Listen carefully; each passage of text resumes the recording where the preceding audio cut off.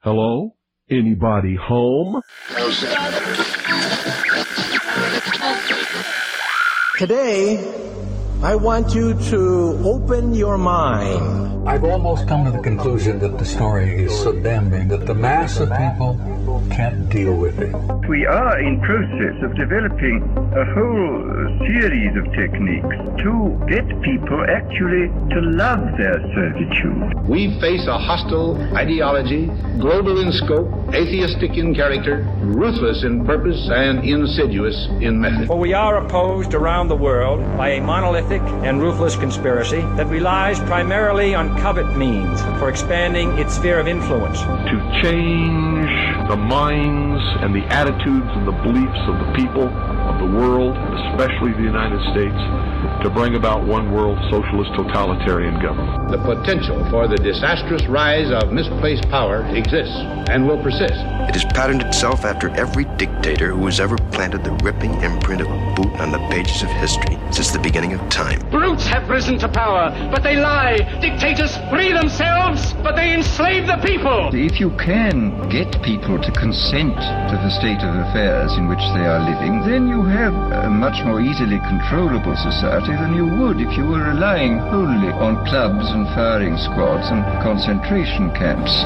Tools of conquest do not necessarily come with bombs and explosions and fallout. There are weapons that are simply thoughts, attitudes, prejudices, to be found only in the minds of men. As you connect the dots between different people, organizations, places, religions, history, suddenly the picture starts to form. If you don't connect the dots, it's just a mass of what's all this about. The kingdom of God is within man, not one man nor a group of men, but in all men, in you. You, the people, have the power to make this life free and beautiful, to make this life a wonderful adventure. Someone born in the United States is not more special than someone born in Mexico. Someone who is white is not more special than someone who is black. They're just vehicles for the consciousness to experience. War is peace. Freedom is slavery. Ignorance is strength. They do not want your children to be educated. They do not want you to think too much. It was learned that the aliens had been and were then manipulating masses of people through secret societies, witchcraft, magic, the occult, and religion. They reach into our children. Music, television, books. Prey on children's innocence. How can I disprove lies that are stamped with an official seal? So if you have the opportunity to stand next to one of these machines, it feels like an altar to an alien god. Genetic power is the most awesome force the planet's ever seen, but you wield it like a kid that's found his dad's gun. The Army Air Forces has announced that a flying disc is now in the possession of the Army. Too many others know what's happening out there, and no one, no government agency has jurisdiction over the truth. Any state, any entity, any ideology that fails to recognize the worth, the dignity, the rights of man, that state is obsolete. A case to be filed under M for Mankind in the Twilight Zone.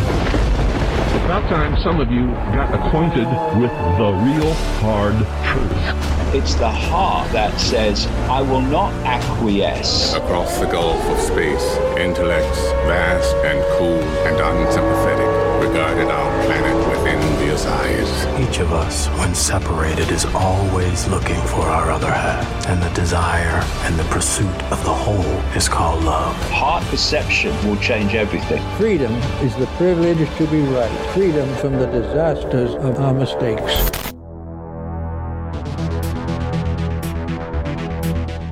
Broadcasting from the Sonoran Desert, I'm your host Ryan Gable, and this is The Secret Teachings Radio.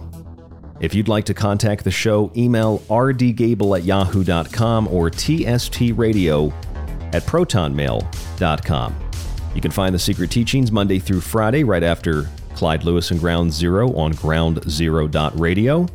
You can also find The Secret Teachings archive on aftermath.media now with either an individual option for the subscription, just The Secret Teachings, or that really awesome package deal, the premium subscription that gets you access to our show and to Ground Zero and a bunch of other goodies. That's on aftermath.media. If you're already a subscriber of The Secret Teachings, thank you so much for subscribing and supporting the show. You can, of course, renew and keep your subscription at www.thesecretteachings.info. our website with all of our promotional material, all of our upcoming and past shows, and the free archive. And if you listen to that free archive, of course, you support us in a lot of ways, including financially, even though you don't have to pay for anything. If you listen to the free archive or just search The Secret Teachings on any radio or podcast player or app, you support us because they pay us when you listen, even though it doesn't cost you anything. So it's a great way to support the show, and it doesn't take much of anything from you except a little bit of energy to click play, and that's about it. Also, you can find us, last but not least, on social media, facebook.com/The Secret Teachings and TST__radio. That is TST__radio on Twitter. Tonight on the broadcast, Thursday, March 16th, 2023. The week has gone very, very quickly. Earlier this week, we've actually had guests. I think this is the first time in a long time we've had guests every single day of the week. Earlier this week, we had Michael Jaco on the show, psychoanalyzing our intuition with Michael Jaco. We had a show on Tuesday called Beyond the Vortex with John Polk and with our very good longtime friend Karen Dolman. I think I've known Karen about as long as anybody else in this radio business, in the industry. And last night, we did a show called The Gast of Us, like The Last of Us, with Don Lester and David Parker, authors of What Really Makes You Ill. Those shows are in our archives on the website for free or in the subscription archive on our website or aftermath.media. Those are three really powerful shows: remote viewing, Ouija boards, UFOs, and of course, last night talking a little bit about fungus and germ theory with Don and David. And tonight on the broadcast, another really good friend of mine. I think I've known him as long as I've known Karen, and I've spent a lot of time with them outside of doing radio shows. He is the author of a number of books, especially the esoteric kind of book that I really enjoy. Beyond Esoteric is the copy I have in front of me right now. I also have all the other copies, Future Esoteric as well, Modern Esoteric, and then, of course, the new one, as I said, Beyond Esoteric, Brad Olsen. And he is on the show with us tonight for the entire broadcast, starting right now as I bring him in. Brad Olsen, one of my oldest friends in radio, thank you so much for joining us again. How are you?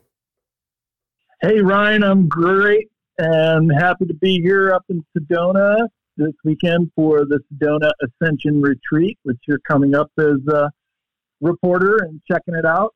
And it's good to be back in the Crystal City, as Sedona is called by the locals. It's a New Age Mecca. Boy, there's a crystal store every second shop, it seems, and you can get a psychic reading or aura photos here. It's a really unique and cool place. And of course, the scenery here is absolutely beautiful. It's very, very beautiful. I've never heard it referred to, funny enough, as the Crystal City. I've never heard that before, but I guess that makes a lot of sense. Yeah, I'm not sure if that's the crystals in all the stores, which could combine to make a city, or if it's a metaphorical or fourth dimensional realm or something like that. Yeah. Well, we'll hope it's not crystal meth, because I've been to a lot of places where it's a different kind of crystal city. Anyway, you've authored a number of books, some of my favorite books, the Esoteric Book Series. You've been on the show so many times. We've been friends for a very long time as well. Every time you come on the show, we like to talk about what you have new that's going on. You have this conference tomorrow and over the weekend. And of course, you have, you're always traveling about and learning new things. I'm not always traveling, but I'm always learning new things. So that kind of connects us. I'm always interested to know where you are, where your radar is, what you've been focused on, what you've had your attention on, Brad. Yeah, well, right now it's the start of conference season, which for me started last month at Conscious Life Expo, and turn around and coming right back here to Sedona in April, and then out to Illinois for Journey of Truth, and then Mount Shasta a couple times this year, and a whole bunch of conferences. So that's what I'm doing primarily now. Plus, it's the tail end of ski season, and one of the most remarkable snow years in the West Coast that I can ever remember. The amount of snow that's come down, I do believe in some ski resorts, it's on the verge of setting a record for the most amount of precipitation in one year, and we're only in midway through March.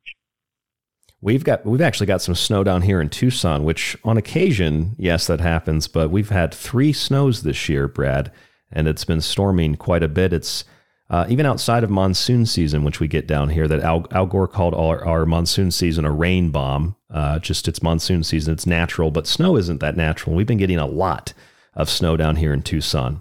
All over the country, very, very cold, very, very snowy, icy. Well, as we've talked about many times, the secret teachings, Ryan, I think we can see pretty well that this is geoengineered, steered into. So for whatever reason, these geoengineer scientists have decided to inundate the West Coast with rain while drying out the East Coast and heating it up. Just a week ago, Tennessee got up to 90 degrees. That's in the beginning of March. So they're screwing with the weather. They're moving stuff around. They're playing God. And it just bothers me that so many people cannot see those lines in the sky. Why is it that the same people that believe in an invisible virus can't believe in the lines they can see in the sky? That's a good point. It's just remarkably obvious to me. And then when you throw in those ripply clouds that are reminiscent of sand on the bottom of a lake, I call them frequency clouds. You're getting hit by the HARP and the other 5G and antenna towers, and that's how they actually move the clouds. In my book, Beyond Esoteric, I have a whole chapter on geoengineering and have been studying this man-made phenomenon now for over 2 decades. I do believe it started in the early 1990s. Because remember when we were kids, you never saw chemtrails in the sky. And then some days it's on, some days it's off. Sometimes it's really, really obvious. Sometimes it's not so obvious. But recently here in Tucson, we've been noticing the classical grid patterns.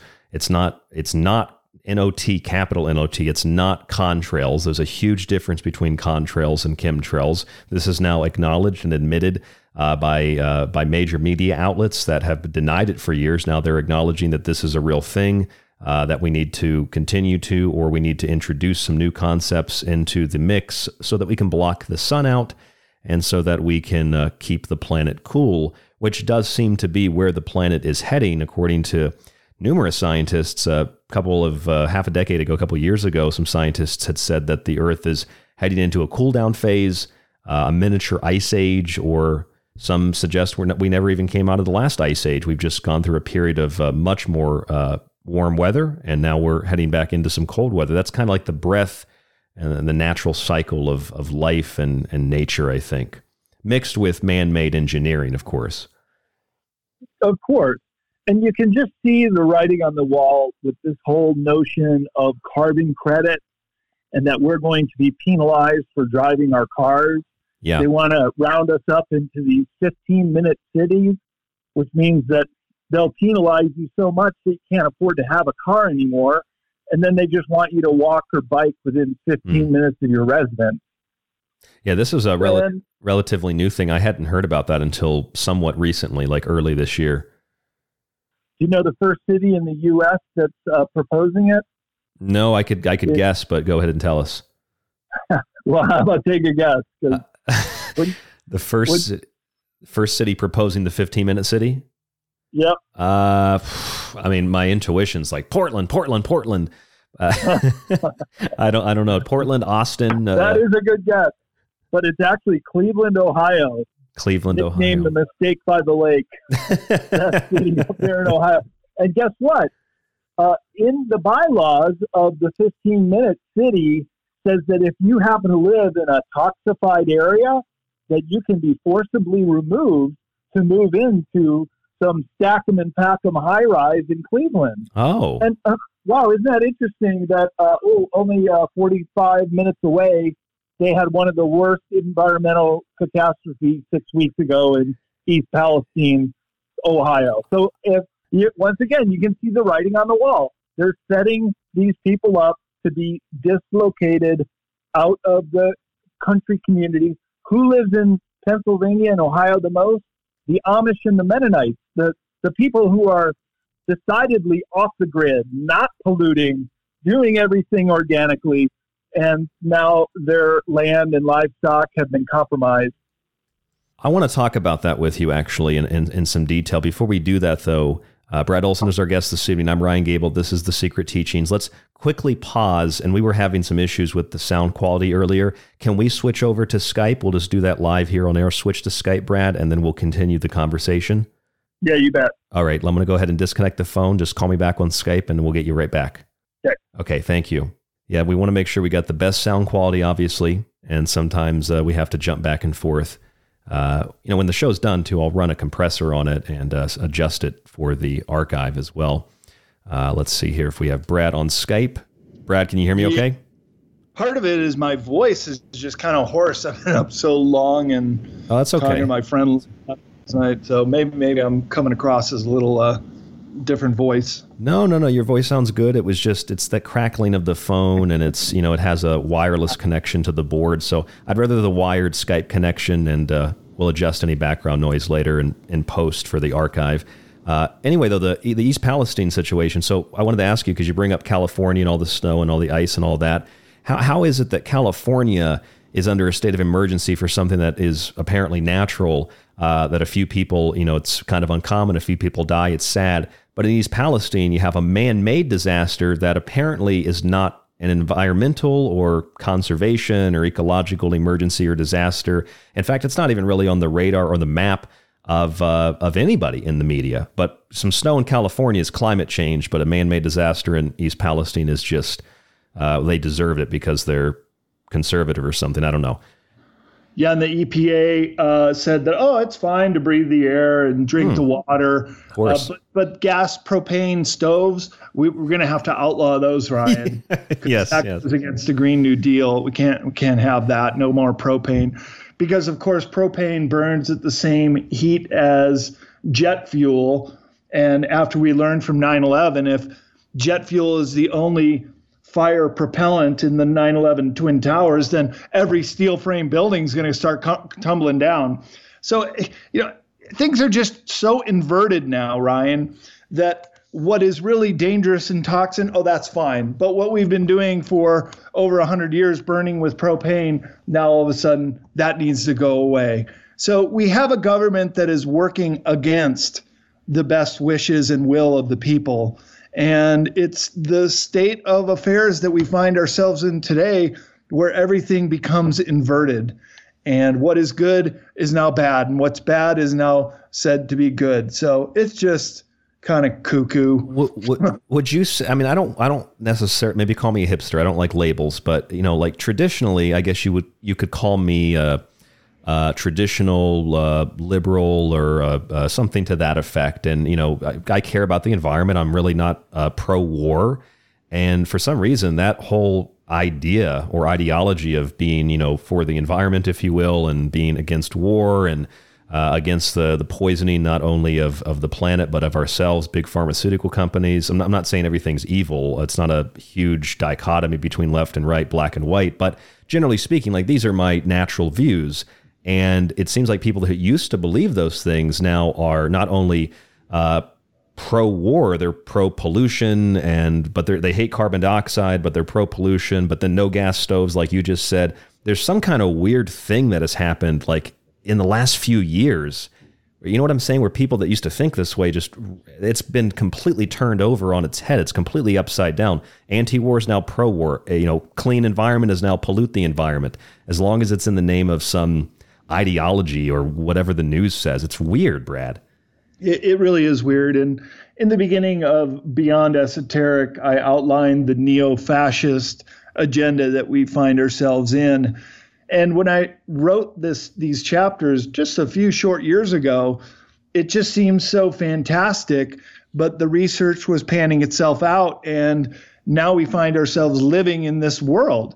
Like David Icke said, that the planners of this New World Order, they have been plotting and scheming for a long time, but he always said that there will come a day that they're going to come above ground, and then all these plans are going to be open to see, that we're just going to be in the beginning phases of implementing this New World Order agenda. And that's exactly what we see happening now. So once again, David Icke has been vindicated. he has been a prophet in this field in so many different ways. And I know you've had him on the Secret Teachings and spoken with him. Yeah, several times we've had Mr. Ike on the show. I mean, a lot of people, so I like to avoid perceptual dichotomy, if you will. So a lot of people like Alex Jones, people like David Icke, very, very big name people. There are some things I disagree with David Icke, maybe a few little things, and there's a couple of things I certainly disagree with Alex on. But generally speaking, whether you like them or not, these guys have been vindicated. Brad, anything I'm sure that you've had controversy over with your books over the years, you've been vindicated. I've been vindicated, just amongst my friends at the very least. And to me, it's not a good feeling. I don't really want any of this stuff to be true, but now it is so naked. The Emperor, I've been saying the Emperor doesn't have any clothes on, but I don't think the Emperor even has skin. It's so naked. Or maybe is of another species or a hybrid. Yeah, exactly. The Emperor has no skin. I like that. Yeah, because nothing makes sense anymore. And that's exactly the point. They want to get us confused. They want to put us in a strategy of tension where all the things that could go wrong do go wrong. And these toxic spills keep happening over and over again. Have you noticed how many of these train derailments have occurred just in the last few months? It's kind of like when all those school shootings were going on during Obama's reign. Yeah, and whatever happened to that? That sort of moved over to the next shock and awe, and now we're getting these train derailments. I think it's predictive programming, Ryan. I think they're going to hit us with more of these derailments, and on the toxification level as in East Palestine. Well, if you take a look at these, like a train derailment, as a person who just isn't really aware of what's going on, which is the average person, it doesn't make them bad and us good. It just means people are busy and they don't have a lot of time. So the average person, they look at that and they think, well, that's a tragedy.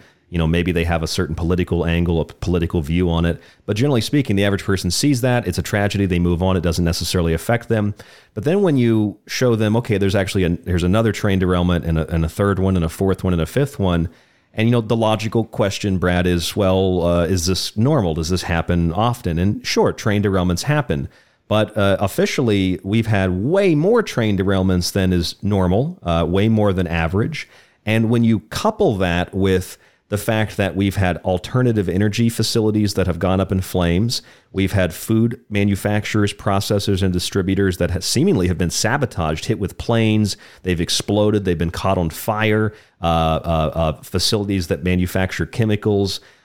We've had power stations on the East and West Coast attacked by quote-unquote terrorists. And now we've had the situation with some of these banks recently that have gone belly up. It feels like everything from infrastructure to energy to food to power to banking, the whole system is being sabotaged. That's exactly right. And don't forget the supply chain with all the other essential items now starting to see bare shelves for the first time, not only in supermarkets, but in hardware stores, auto parts stores. I had to get a part for my Forerunner, and it was the very last one. And I said, oh, boy, good thing I got it. And he said, oh, yeah, you probably won't be able to get this for 6 months. So just everyday things are starting to become scarce. And like I said, it is by design. I was watching this documentary about Operation Gladio. Yes. Recall in Europe in the 70s and early 1980s, all these train station bombs going off and killing innocent people and then blaming it on the communists. Perfect problem, reaction, solution, because they wanted to turn people against the communists, just as they did in the McCarthy era here in this country. And in this documentary by the BBC, I think you can still pull it up on YouTube, about Operation Gladio, they caught some of the mid-level operatives, and they were in jail being interviewed. And I'll never forget what he said, because they asked him, what were the orders? What was this all about? What were you trying to achieve? And apart from spreading anti-communist rhetoric and feelings among the people, he said it was a strategy of tension to keep people on their toes, to just keep them in the fear state so they don't make the rational decisions and just the knee-jerk reaction. Oh, communists, bad, must, hate, and rally against. So these are these false flag operation manual of operations, how to do it. And we're seeing it occurring right here. So all the things you just mentioned that are happening in this country are part of this strategy of tension. Throw in toxic derailments, throw in extreme weather events, throw in what could be an EMP attack because they're sending these Chinese balloons over. Yeah, right. That their spy balloons are going to do the EMP. Setting it up in the minds of people. And Ryan, you know, I have been in this a long, long time and have seen how predictive programming works. They do these things to get us used to the idea. So when it does happen, they can easily blame it on whatever enemy or cause that they want to do. This is so what you said about basically the perpetuation of fear and conflict in the general populace. This is literally directly taken out of 1984 by George Orwell or Eric Blair. He said the war is not meant to be won. It is meant to be continuous. Hierarchical society is only possible on the basis of poverty and ignorance.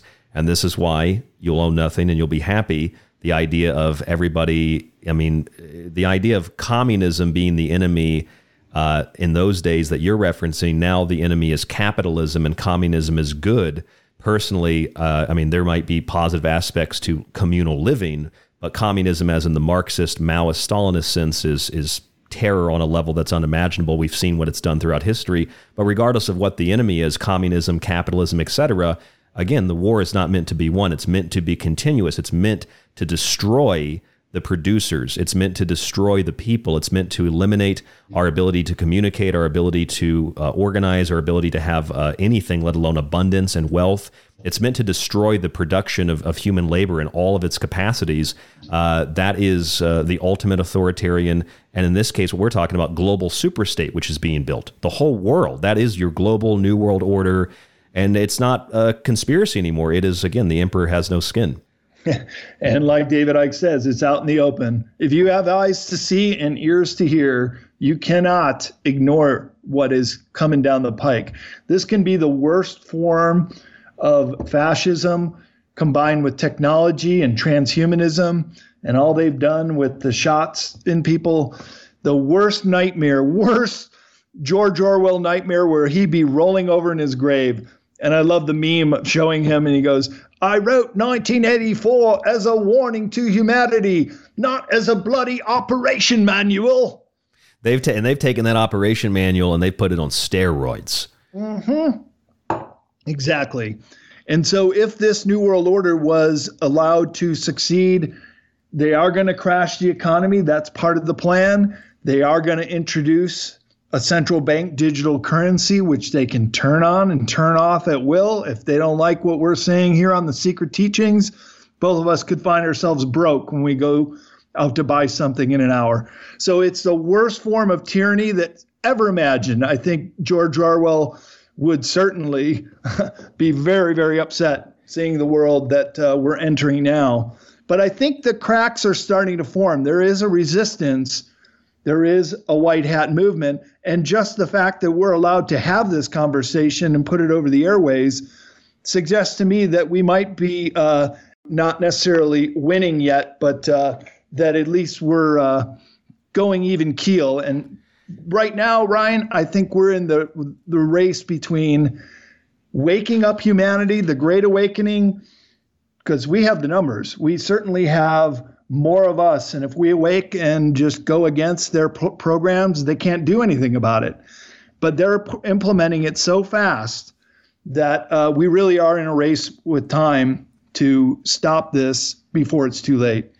Brad Olsen is our guest this evening, a good friend of mine. He's a friend of the show. He's been here many, many times in the past. He's the author of the Esoteric Book Series.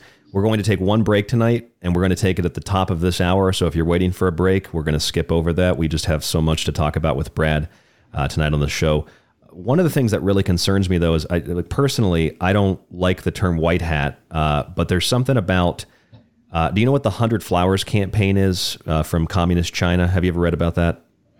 Give me a brief. So the 100 Flowers campaign was basically Mao, after he had taken power, Mao had said, what do you think of this communist utopia we're building? And nobody wanted to speak their mind because, people would end up murdered. And he said, no, I'm not going to murder you. I just really want to know what you think. And so people wrote letters into the state, and they sent them to the Capitol. And they had teams of people that read the letters, presumably. And then they used those letters to target those individuals. Of course, he was lying. And they rounded them up, and people disappeared. People had, they had their property seized, whatever they had left after collectivization. In other words, the 100 Flowers campaign was basically lying to people and telling them, we want your feedback. And then when people gave them their feedback, then they came and got rid of those people because they were opposition to the state. And that was within the party as well. And there's a similar thing, Operation Trust. In the 1920s, the communists used this in the Soviet Union. Operation Trust was to go out and to find people that were believing things, even if they believed in communism in the party, if they slightly had a different interpretation or opinion, they would be targeted, hunted down, disappeared, etc. And I can't help but think there might be a little bit of this in the intelligence agency. Like, in my opinion, Brad, I think QAnon trusts the plan. I think it's Operation Trust the Plan. It's another version of that. It's a sophisticated version of it. And it helps to round up people like you and I who are interested in, real history, who are interested in, self-empowerment, who are interested in what goes on behind the scenes in media. And I think a lot of social media today and a lot of the things that we're interested in are used to draw other people in so that they can be isolated and targeted and hunted down by the system, figuratively and maybe literally, but figuratively speaking. Does that make any sense? Could you speak to that? That's my view from where I'm sitting. Well, with communism, you have absolute control with a single leader, and that is a very dangerous proposition to be able to trick the people into writing in and then disappearing them off. I mean, this is what we've seen with fascist leaders from Pinochet in Chile to Mao, as you mentioned, or Mao Zedong or Stalin, one of the biggest mass murderers of all time, tricking the people into thinking that this collectivism is good and then stealing what they got and imprisoning the rest. So America really is the last beacon of hope. We are this shining beacon on the hill, really. If we lose America, I don't see how any other country could possibly stand up to this globalist New World Order government that they're coming down the pike. But the people are waking up and resisting. I mean, there are protests in Europe right now, Ryan, in 30 cities in Paris, some of them as big as 500,000 people. And a media blackout of that over here. And a total media blackout here, right. They don't want to give Americans any ideas of what they have to do to redress their government, because and then in Kazakhstan, where this New World Order city, the one world religion in this city called Ashtana, which Leo Lyons-Zagami he has the book through CCC Publishing called The Last Pope, and he describes this city in Kazakhstan that has all these religious icons, and he was saying how it was going to be the new one world religion center. You see how they love to consolidate power into a one world currency, a one world government, which is the UN, the one world religion, which will be the Vatican and the Muslims. So we're all supposed to go and worship Chrislam. Something about that doesn't really sound authentic. But they were trying to push really hard for digital currency in Kazakhstan, and the people revolted, and they threw those bums right out of office. So there are examples around the world where this plan is being put in place, and then there's all sorts of blowback, including the 15 or 20-minute cities. There was a city council meeting. It was somewhere in the UK. Guy had a real thick Scottish accent, I would think probably in Scotland or Wales, just yelling at his elected official. What gave you the right to put in this 20-minute city proposal, and just ripping this politician a new one? And she really had nothing to say. And he says, well, you're coming up for election here in a couple months, and we're just going to get you out of here. So when people are paying attention and realizing some of these leaders, which are coming right out of the World Economic for Us group, like Justin Castro or Trudeau, whatever his last name is, yeah. his father is. He even said, "Oh, communist China, that is the model. That is what we're going for." He just flat out said that this is what these New World Order globalists want. And that's where most of the money was for that Silicon Valley Bank. I think it was mostly Chinese, not Chinese necessarily, but Chinese communist investments. Yeah, that's interesting. Yeah, same. Hollywood is filled with it. I mean, it's nothing against the Chinese people. They, with Mao's four olds, culture, traditions, etc., they destroyed Chinese culture. I actually went to see Shenyang, Brad, which is the traditional Chinese dance. I went to see it up in Phoenix a few months ago, and they actually had a whole dance routine about what the communists did to China in the 1940s and 50s. Well, really up until today. So it's not the Chinese people, it's the communist government that controls China. And that's the problem, just to differentiate that for listeners who might have a hard time understanding that it's not Chinese people, it's the Chinese communist government. Just like it's not really the, America, it's things that are contrary to the American idea. That's the problem, if that makes sense.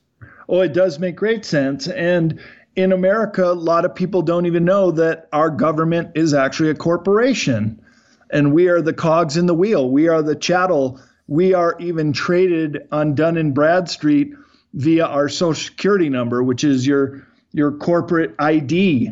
Really, that's what it is. And therefore, when you go to court, all your name is in caps. We've talked about this, and our good dear friend Jordan Maxwell, who's passed away, was a legend in helping people understand that they have this straw man or corporate identity. And we get hoodwinked into thinking that we're in some kind of a democracy and we can have a say in matter. Well, it's a good way to placate the people is to make them think that their vote matters. But we've seen otherwise in the last couple elections, and I bet it's been going on for quite a long time.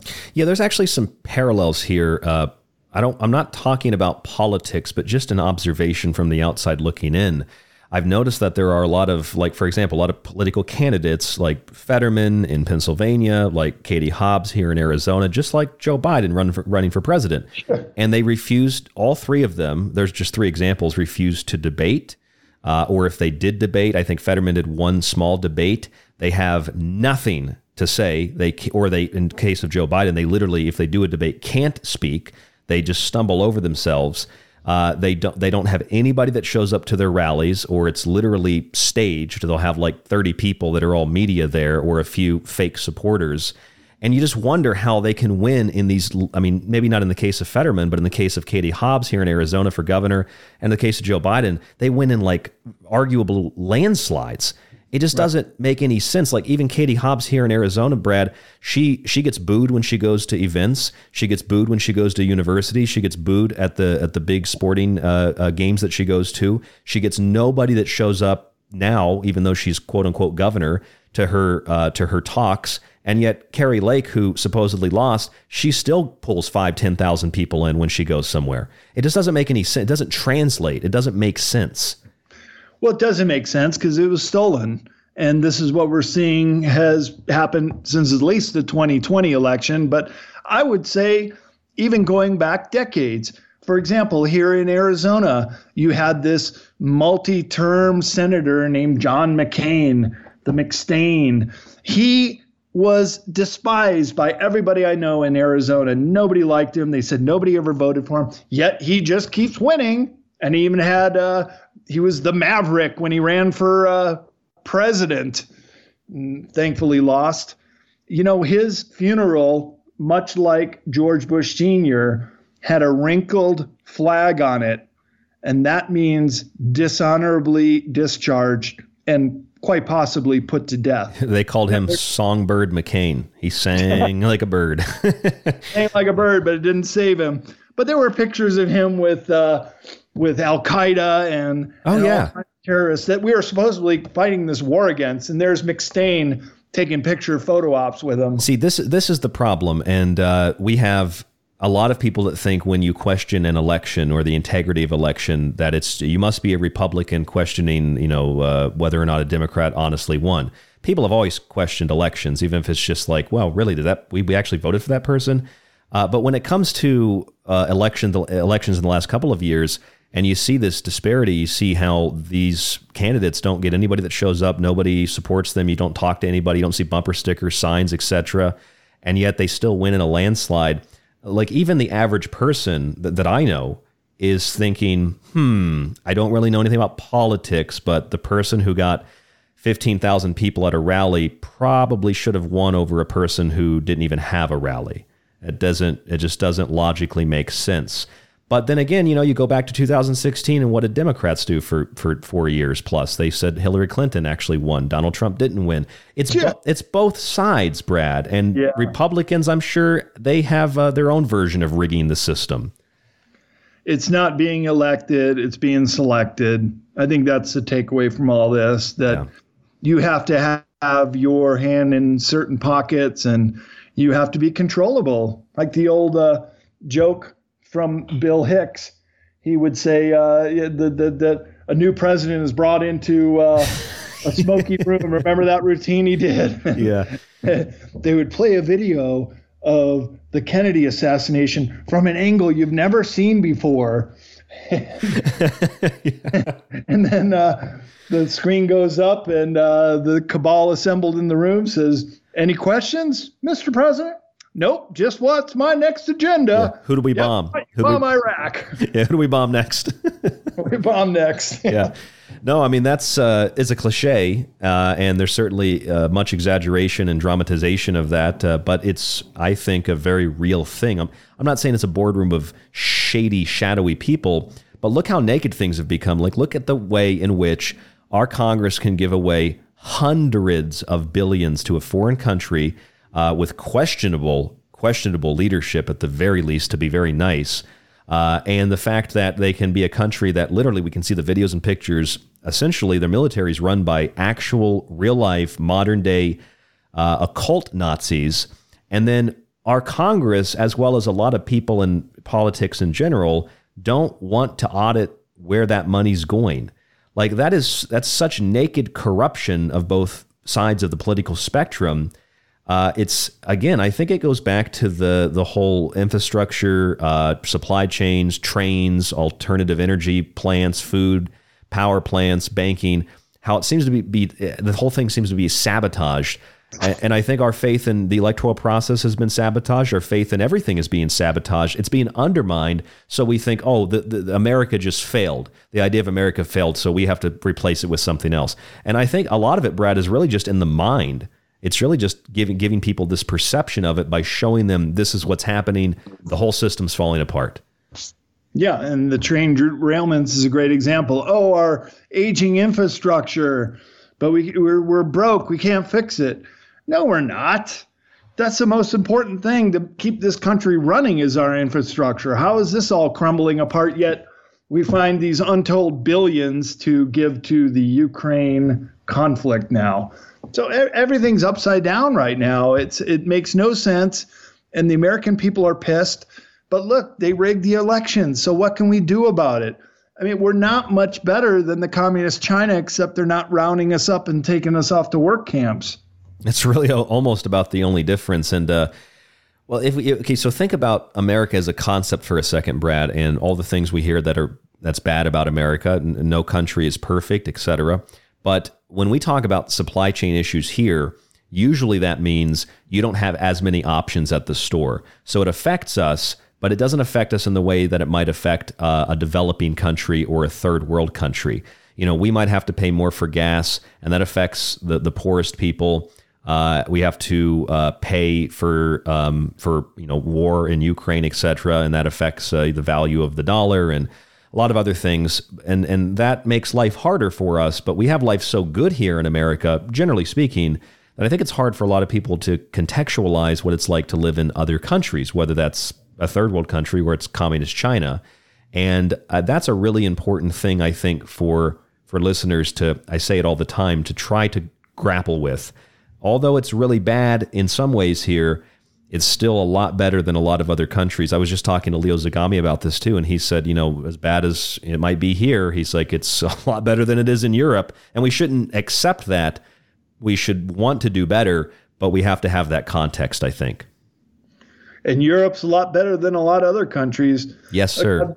I've been to all 7 continents now, including Antarctica, although there's not a population down there. But I've seen how the other half lives, and a lot of people have no choice in their lives. For example, if you're born in a little town in India, it's about a 99% chance you're going to die in that little town in India and do exactly the same kind of work your dad did.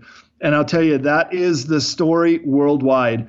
Was it about 60% of all the world population lives on $2 a day, including feeding their family? So you can't imagine how much affluence we have in this country until you get out and see the other side. And I can tell you from experience, we are very lucky to have been born in this country. However, we can see what this government is doing and what they're trying to do and where they're attempting to move us. Because look, in any corporation, which is what the United States is, you are beholden to your board of directors, to your investors, to your stockholders. Well, geez, who owns all the bonds to America? Happens to be China. Isn't it interesting that they're trying to push us towards this totalitarian society, government, one party, which would be akin to exactly what they're doing in China. So the stockholders of America, those who hold our bonds and pull the strings and say, these are the decisions we're making on the board, then they get the kind of elected, and I use air quotes for elected officials that we get, like this Biden show, and not even stepping foot in the Pentagon or the White House, doing stages out in Los Angeles at the Castle Rock Studios and down in Georgia at the Perry Studios, where they have an almost exact replica of the White House. And I thought that was fake, and I saw pictures of that like a year and a half ago. It's completely real. It's literally a stage. It sure is. It's absolutely real. I've seen the schematics of it from all different sides.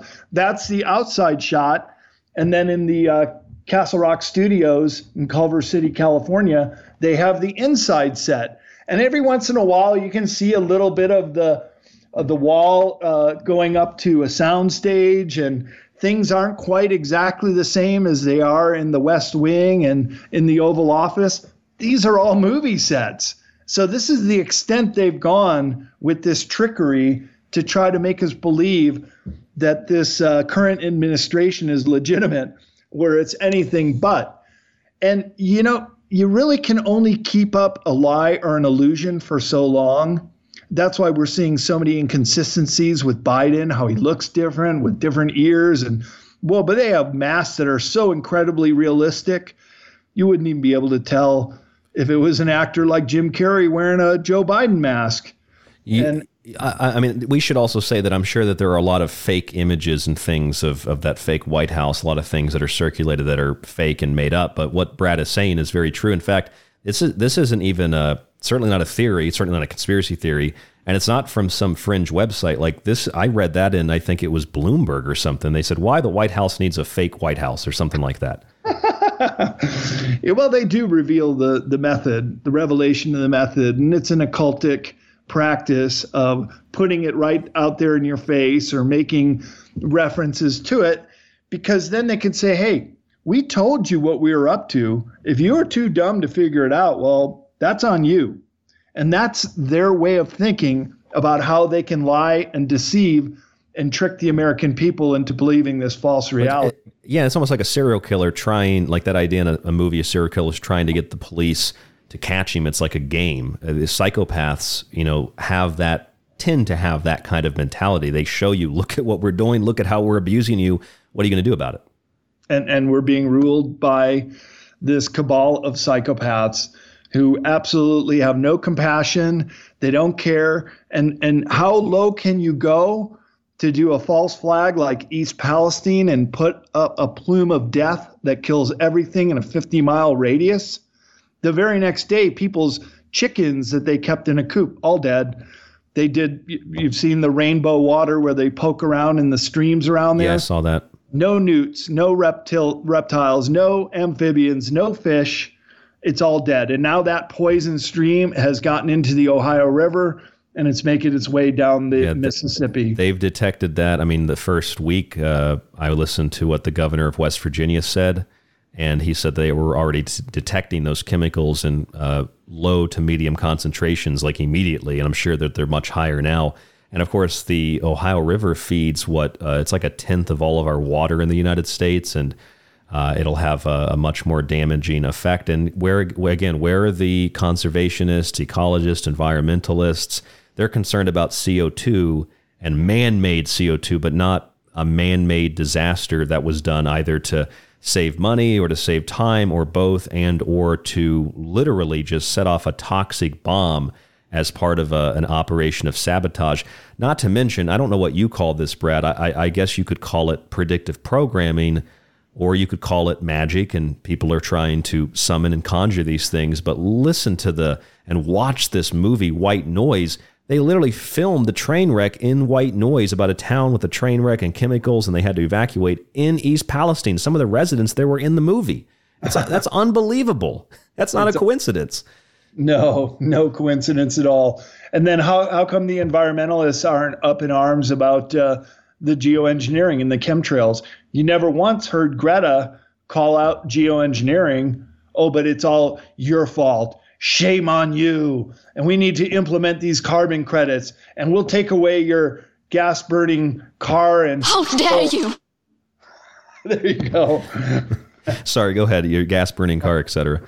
We had to bring in her little clip there real quick because, she's shaming us, you and me. Why? Because our only option for affordable transportation has been a gas burning car. I mean, even the electric cars, the way they create so much waste when they're disposed of, and how the propensity of them to catch fire, not even be able to put them out. They'll catch the other cars charging next to them. And many of those videos we've seen. Well, no, go ahead. Well, we're just being blamed for all this. Oh, it's your fault. All the carbon. Oh, that's all your fault. The corporations force this on us. And now we're meant to pay the price. We're meant to pay this carbon tax. And they're going to use it to lock us down and to take our freedoms away. In this 15-minute city plan, what a bogus idea. Every one of your listeners out there, you absolutely have to oppose this, as well as the central bank digital currency. It is the worst form of neo-fascism slavery that has ever been concocted, and they have the ways and means of doing it. But we have to go along with it. And if people go along with it, they have just written their own jail sentence. Sacrificed your own sovereignty as an individual and as a people, as a country. Yep. And you know what, Brad? I also think that this is just my theory, if you will, my observation. I'd like to get your take on this. But when you look at SARS-CoV-2 or COVID-19 or the pandemic, with masking and social distancing and vaccines and all this, not only is there historical precedent for this in Beijing in 1952, they did something very similar to the Chinese. But the idea of SARS-CoV-2, I think of it more so as a precursor to CO2, because again, it's like, don't breathe as much, don't have kids, because there's, poison coming out of your body. So it's like, it could be SARS-CoV-2 coming out of your mouth and nose, or it could be just CO2. It's really bad. SARS-CoV-2, CO2, and of course, not just masks, but I heard and I read an article that said geoengineering is really the vaccine for the planet. So it's a version of a vaccine. That's the solution. Let big technology companies, big biotech, big science, etc., save us from ourselves. And of course, social distancing. We got to stay away from each other. Stay in our homes. Don't drive. Don't travel. That's the lockdowns. That's the only way we can stop the climate from changing. So SARS-CoV-2 is really just a beta test, if you will, for CO2 and for the climate change narrative, if that makes sense. It's a little more, I have a lot more details. I've done a whole show on it, but just in a nutshell, what do you think of that? Yeah, and it's always for your safety, for your good, and they know better, and they can implement these lockdowns to keep us all safe. And you can just read the writing on the wall that we are safe. We're fine. We don't need this kind of government to be so heavy-handed in our daily affairs. And if they get into our money supply system and this digital currency, we are so screwed. We really are. And the only way we can do it is do not accept it. We have to keep cash. We have to keep bartering and using sound currency. I know your listeners are sophisticated enough to know that gold and silver are the investments that will hold their value through all of this financial escapades. And we're just watching the opening salvos right now with these first banks that are collapsing. They do want to get rid of all the smaller banks and implement just the big six and have those big six banks control everything. So you're going to see a lot of smaller banks and credit unions are really going to feel the squeeze. If they don't have a very balanced balance sheet, they could very easily succumb to the pressures that are coming. Brad Olsen is our guest this evening. He is the author of many books. The Esoteric series, of course, is so related to our work that I always promote it. Brad does not pay me to say that. I say that because I really enjoy his work. And just like any of the other guests we get on the show, I really enjoy their work, so I promote it. Brad, we have a whole other hour coming up after this break, but we have to take that break. So let us know very quickly the website and where listeners can find your stuff. Yeah, sure. If you want to know more about me and the projects I'm working on and the conferences I'll be speaking at, go to bradolsen.com. And for the books, cccpublishing.com. And if there's a book that I wrote on that website that you purchase, that goes through my office so I can sign copies for people as I get them sent out. Excellent. I've got my Brad Olsen signed copies right here on my desk. Thank you, Brad. We'll be right back here on The Secret Teachings. Brad Olsen is our guest. And when we come back, we'll continue the conversation. I'm not sure where it's going to go, and I think that's a very positive thing. We'll see where our intuition and we'll see where the improv, if you will, takes us. TheSecretTeachings.info is our website. Please subscribe at aftermath.media. Please grab a copy of one of my books. You support us, you keep us on air that way, and stay tuned. We'll be right back.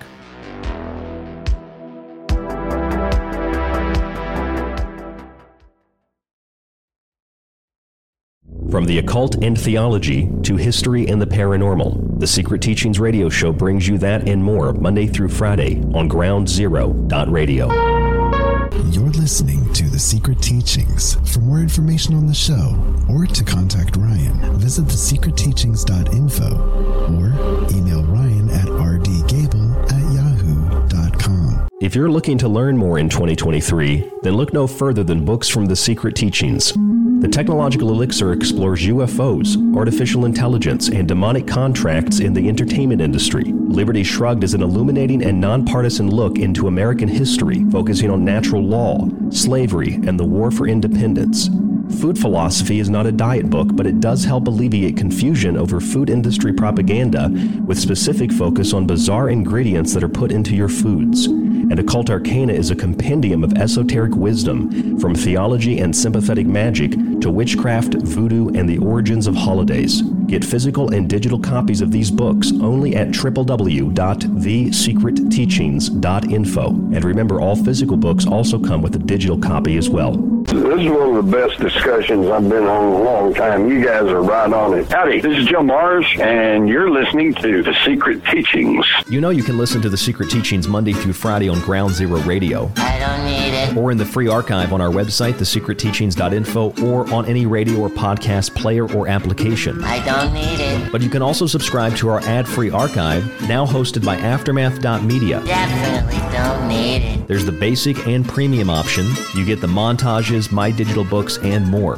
For those of you who already have a Secret Teaching subscription, you can still keep that subscription. Just visit www.thesecretteachings.info or aftermath.media and subscribe today. I need it! This is David Icke, and you are listening to The Secret Teachings with Ryan Gable. Why else would you show up with that thing on your back just 3 days before President Business is going to use the crackle to end the world? President Business is going to end the world?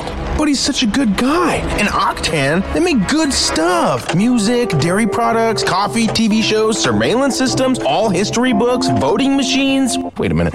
Welcome to the darkness. The Secret Teachings radio show is on Facebook and Twitter. Just search facebook.com/The Secret Teachings to like us, and TST__radio to tweet with us. Think about your hero when you're at ground zero and call out to the faller back to me.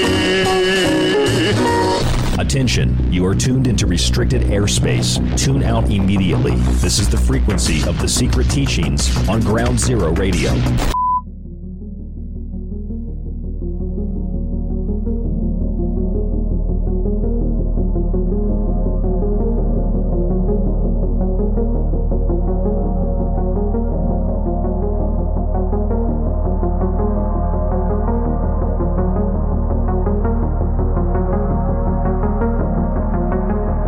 You are listening to The Secret Teachings Radio.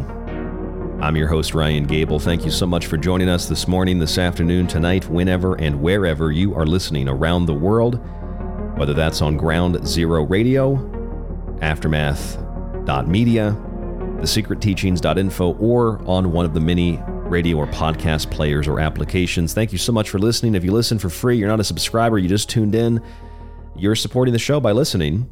And if you'd like to support us more directly, you can, of course, subscribe or grab a copy of one of my books like Occult Arcana, which is newly updated and revised. The Technological Elixir, which is a massive, massive book. It's also updated and revised. And my new book, Liberty Shrugged, is available on our website, thesecretteachings.info. If you'd like to contact me, rdgable@yahoo.com.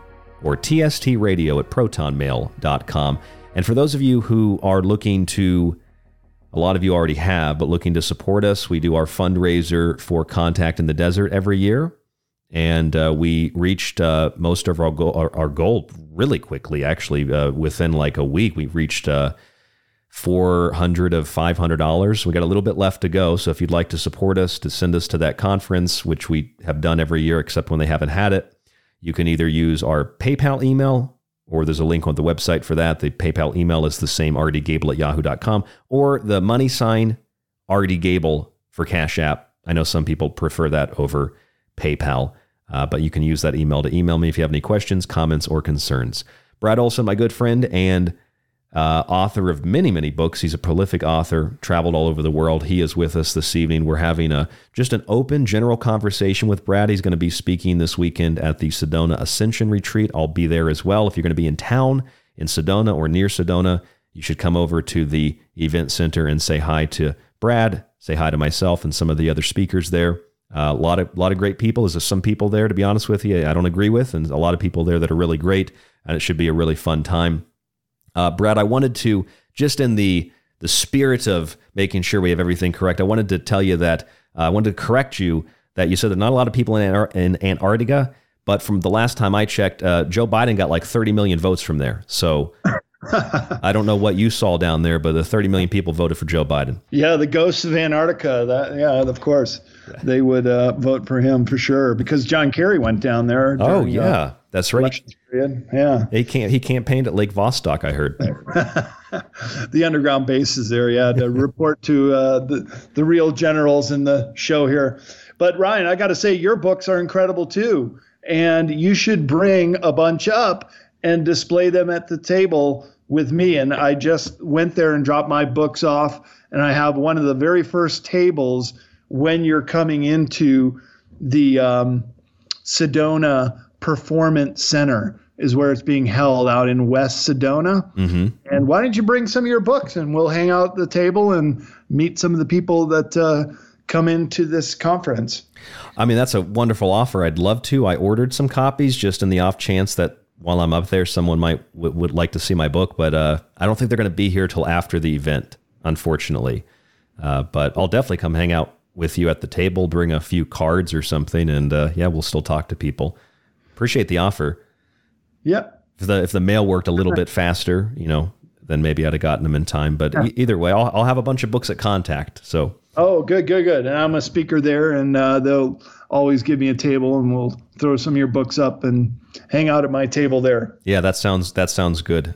You always have a huge table, all the books that you have. I think you were paired with David Childress last time. You guys, yeah, he's got so many books from. He's got so many books. Yeah, no, it affected my sales because he had so many to choose from, and while I have over a dozen, including 5 of Leo Lion-Zagami's books and Michael Jaco's new book, Intuitive Warrior. He's also a speaker here at the Sedona Ascension Retreat. We had him on Monday.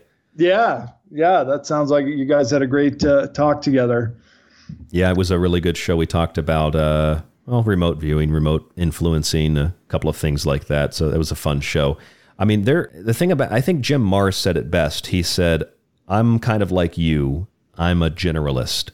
And he said, I think that there aren't a lot of generalists left. And he said, that's why I like coming on your show. I consider you a generalist too, Brad. And I mean that as a compliment. I mean, your books cover virtually everything. And that's the kind of thing, you're the kind of person I like talking to, because we can go from Nazi bases, if you will, to health, to a global authoritarian police state, to the moon might not be that real, Alan Butler, David Icke kind of stuff. We can go anywhere, all over the place. Yeah, we sure can. And the other term for it was my very first contact in the desert. Guy was looking at my book, and he had come to my talk, and he goes, "Oh, you're a big picture guy." Yeah, big picture guy. Yeah. Yeah, you get the big picture. And that's when all the machinations of this neo-fascist agenda start becoming really painfully clear. And like you, Ryan, none of us want to see this happen. But you can read the writing on the wall here. And look, just because we've gone through a 9/11, we've gone through the Kennedy assassination that were clearly false flags. And the real definition of a coup d'etat, which is what the Kennedy assassination was, that any preceding government is a form of deception and is illegitimate. So we have really been living under an illegitimate government for over 60 years. And this is the problem we have now. Well, it'll be 60 years in November when Kennedy was assassinated. And you have this government that comes in, starts the Vietnam War under Johnson, and starts going back to the old agenda. So anytime you get a free-thinking and a constitutionalist president or politician, they get taken out one by one. And it's not just Kennedy. It was Wellstone. It was even Sonny Bono, who was going to open up the Waco massacre. He was warned not to do it. And he died up at my favorite ski resort, Heavenly, California. I know the exact spot where he died in, under mysterious circumstances. He appeared to have been ran into a tree, but he ran into it backwards because he had the signs of a blow to the back of his head with blood bleeding down his back. That sounds like he got Vince Fostered. He got Vince Fostered, yeah. Suicided. Yeah, there's a lot of that. That does indeed happen. It's not just in movies. I like the movie 2012. There's a scene with Woody Harrelson. I don't know if you remember that, when they're in Yellowstone in the trailer. And John Cusack's character says, he's like, you couldn't cover all this up. People would, get the word out if there was a big conspiracy like this. And Woody Harrelson said, well, yeah, and he pulls down this chart and he's got all these newspaper articles. He's like, this person was trying to expose that they died mysteriously. And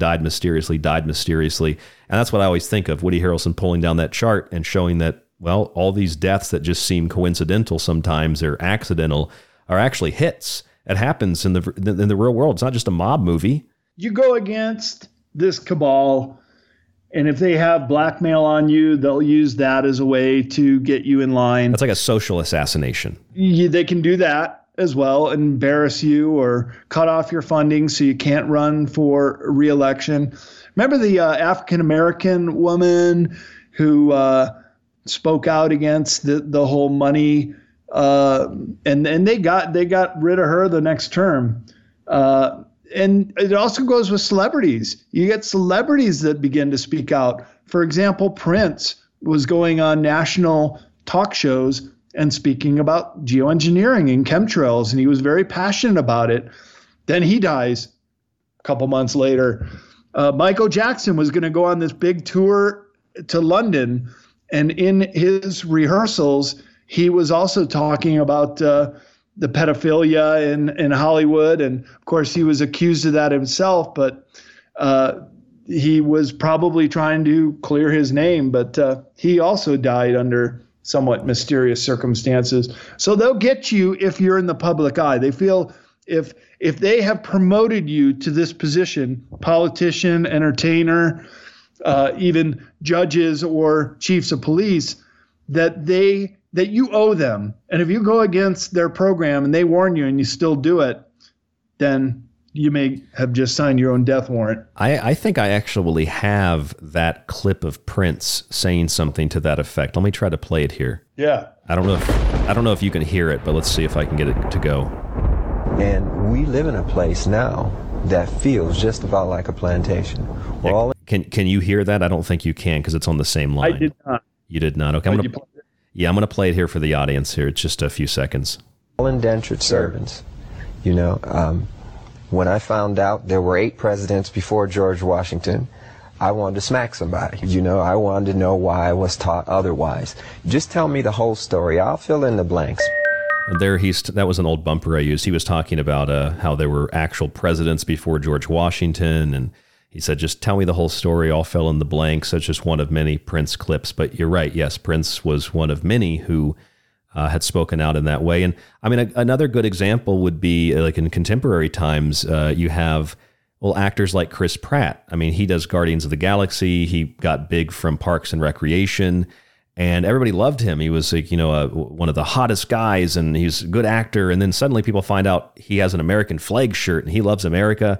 And he also is a Christian. And then suddenly Chris Pratt doesn't matter anymore. That's just weird. You don't even have to be a Christian to think, why is Hollywood so opposed to people like that? Like an American who's a Christian? I don't understand. Hollywood's in America. I don't get it. Yeah, but try going to Hollywood sometimes. I call it Holly weird. It is like being in another country or another planet. Southern California is so different than Northern California, which is so different than other states like Nevada, where I've moved to, that you kind of feel that there is an agenda. Well, first of all, everybody down there seems to have some kind of agenda, or they're an actor, or you could see their modeling sheet that they give you at as a waiter and all these jobs that they do down there. But hey, everybody's trying to make their way in the world. But in Hollywood, it's a different mix because it's certainly controlled in many different ways. And we've heard how the CIA would finance projects and movies.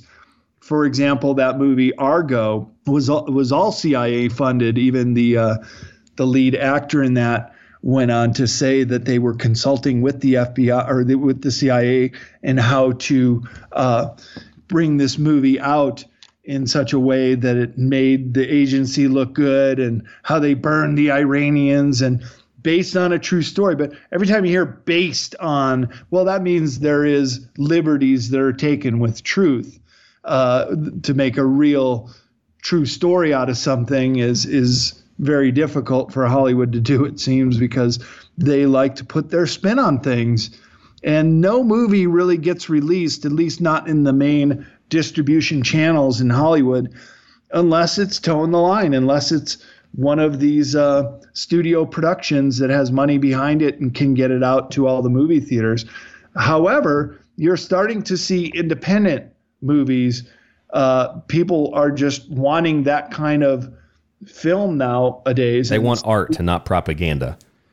More of art instead of propaganda, but people respond to that. And just, not that I watched the Academy Awards, but I just saw a meme that the 4 leading actors and sub-actors won the Academy Awards were all indie films, which is interesting. So it's moving away from the corporate-controlled movie making into a more organic, which is what people want, and why they're turning away more and more from, say, Netflix and going over to alternative media and getting their information from YouTube channels or other shows like The Secret Teachings that are really getting more and more popular every year. I was talking to a friend of mine who he actually is a famous, I guess you could say, caller into Clyde Lewis's Ground Zero, but he's been on The Secret Teachings a lot because he enjoys this show. He's a friend of mine, Derek Murphy. And Derek is, he informed me because he's big into the comic book worlds and, all that. And it's confirmable. He just told me this and I went and looked it up. Like Jack Kirby, who did the Eternals. And I can't remember the other guy's name who did some of these recent superhero movies. They were inspired by Zecharia Sitchin. They were inspired by late night radio to make these films. Now, personally, I don't necessarily think the superhero films are good. I think it's way too much CG. It's not enough movie making and actual film production. I went to film school, so I have a thing there that I have an issue with. But, the inspiration is coming from people like us. It's coming from, you as an audience, the stuff that you're interested in. And that is actually fueling a lot of Hollywood. But then there's another kind of influence, more so what we're talking about, which I also don't know if I told you this, Brad. In film school, we learned about how the Pentagon influences Hollywood. That was one of the things we learned in one of our classes, and they have to approve scripts. And, we were learned about Transformers, and for Transformers, the movies to be made with all the battleships and the aircraft carriers, they had to get a signature from the Pentagon that said, you can shoot these things, and we want you to put this or that inside the script and put this in the movie. Just on the outside looking in, there's that kind of influence. But when you go deeper, Rainn Wilson, the actor from The Office who played Dwight Schrute, he just recently, like 2 days ago, said that and I don't know what his beliefs are. I thought he was like an atheist. He said there's a super anti-Christian element in Hollywood. They despise God. And, I'm not a Christian per se, but I wonder why these people are so opposed to the concept of God or opposed to the concept of America. I can't help but think it has something to do with liberty and independence and freedom out from underneath of their oppressive control or whatever it is that they think they are or whatever they think they're doing. Does that make sense? I think that's why they hate the idea of God and they hate the idea of America and they hate the idea of both those things together. Well, and it's also pushing this LGBTQ agenda and normalizing what never would have made it into movies or television just a few decades ago is now pretty commonplace. I think they like to shake up the status quo and get us to think that there are other ways to do it. But there's also the whole Crowley mystique as well as philosophy that has entered into Hollywood. It's do art thou will, and get people to think we don't need a God. We are the gods. We can act like gods and do whatever we want. And so Hollywood definitely perpetuates that notion too. Yeah, that makes sense. I call it Bollywood, but not like that Bollywood. I think Baally wood, Bollywood. Because I feel like from Balenciaga to Bali, I call her Billie Eilish. That's really what's being personified. It's like they're conjuring these demonic or whatever you want to call them concepts. I don't know what the word would be to use, but that's what it seems like from my vantage point. There seems to be an influence of that in a lot of things. And that's a cultural thing that we could analyze. It's probably not really worth spending time on that today, but just generally speaking, everything we've discussed, that whole idea of Hollywood and Silicon Valley, this driving force, it's in America, but it's really not America because the funding for Hollywood and the funding for Silicon Valley, it's either coming from foreign dictatorships, places like communist China, or it's coming from intelligence agencies. So it's not really American per se. It's really a bunch of special interests. Yeah, and it's overseas special interests too. So you have to understand that China certainly has a say, and they own several studios in Hollywood. And like our friend Jordan Maxwell would always say that they create magic, the magic kingdom of Disney World or Hollywood. Holly was the wood of a magician's little toy, just as you saw in Fantasia, their stick. So the Hollywood is a magician's trick, just in the same way that we turn on a television and we go through the channels, like we're channeling. And it's a broadcast. Programming. Yeah, a broadcast programming our mind. So television has absolutely been hijacked. So has the movies. Only the alternative media on the internet and these alternative movies that are coming out and finally getting some recognition are worth my time at all. I can't even think of the last movie I saw. It must have been pre-COVID. I just have no interest anymore. I've been to a few movies here or there. Most of them kind of were terrible. Some more independent movies. And I feel the same way you do. I went to film school too, Brad, and I just can't get into anything that's in the theaters. I end up just going back and watching old TV shows, or, I have a bunch of DVDs from film school. I just go back and watch that stuff. But I think in the beginning of your Beyond Esoteric book, just in the introduction, this is the kind of thing that I like to start a lot of my shows out with, by defining certain words and concepts. And you define certain fallacies like appeal to ridicule. You call this the contextomy, which is basically taking a quote out of context, the straw man argument, all these fallacies.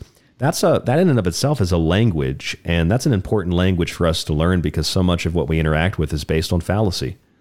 So much of what we know is based on this fallacy. And I also put in the media madness and the media manipulation chapter in Future Esoteric about how they put in, it was Obama in 2012, put in the NDAA rider, just one of many ways that they watered down the truth in media. In the 1950s, there were laws on the book: truth in advertising, truth in media, truth in news reporting. They have since watered it down to the point where they can legally propagandize and legally lie to the public and get away with it.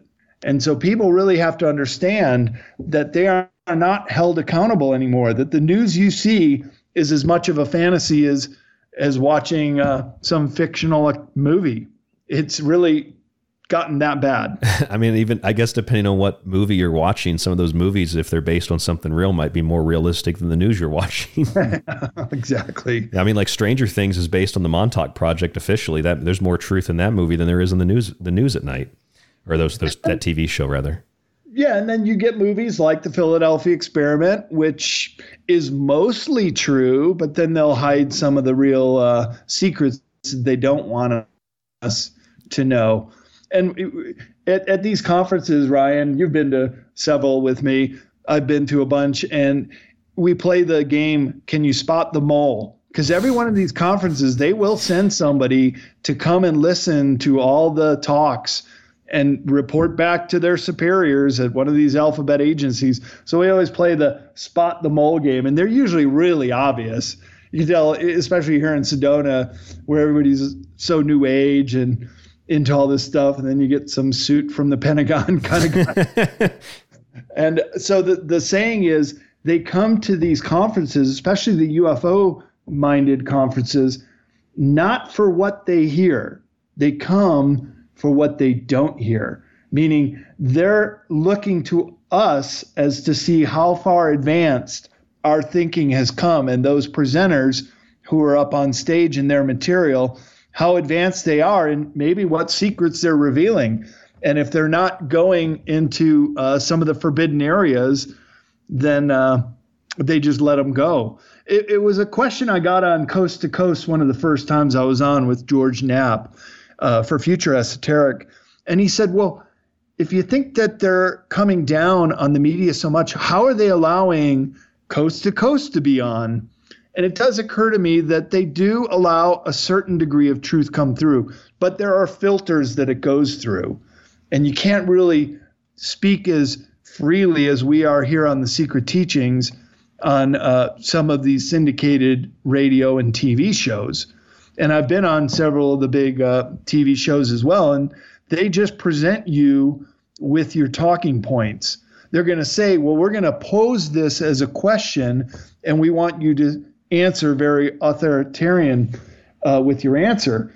But the answers that they script are the ones that make it into the show.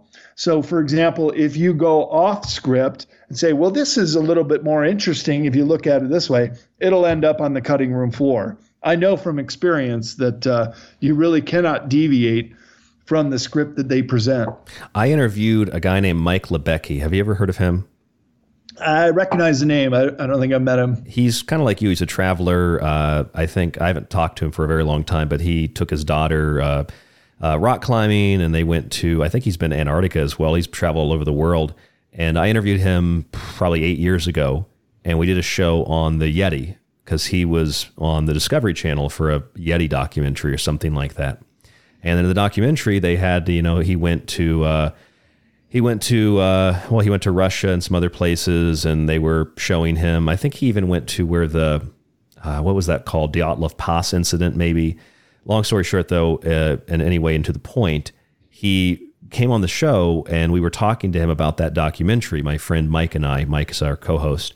And he said, he's like, let me just be honest with you. He's like, the Discovery Channel was very nice, and they paid me and they took care of me. And he's like, I don't think they didn't try to do anything deceptive, but the whole documentary was, he's like, it's completely fabricated. They made up all the noises. They just had someone stand over by a tree and took a picture that was supposed to be the Yeti. He's like, literally the whole thing was staged. He said, so it's nothing against the Discovery Channel per se. He's like, there's some good people there and good work that they do. But he's like, it was just basically a script that we read and we shot it. It was like a movie. It was made up. It wasn't real. Just kind of reminded me of that with what you said. Yeah, and when you look at it in that context, that everything is scripted, including this political show that we're watching, it kind of comes into a bigger perspective, this big picture idea that they have control over all the ways to shape the narrative in this country. That is through the media, through politicians, and through other meaningless things such as sports. Where does that ever get you if you study statistics and follow sporting events? It gets you nowhere, and that is the point. They don't want you going anywhere with this because the narrative is the most important thing that they protect over anything else. They want to tell us the world that we're living in. Do you remember the CIA director, William Colby? He sat down at the first chief of staff meeting with Ronald Reagan and his whole team that came in. And he said famously, or rather infamously, we'll know our disinformation campaigns are successful when everything the American people believe is false. So that's what we're up against. We're pretty close to that right now, aren't we? Inversion. Now, yeah. So when people start to realize that we have just been hoodwinked on just about everything that's important to us, and what is important to us has been flipped around and inverted, then you can start getting an idea of what is real and what is not. For example, when you're on the social media and whatever it is that the fact checkers are all over you about, or what you're getting censored for, yeah, you're touching on something that goes against that dominant narrative.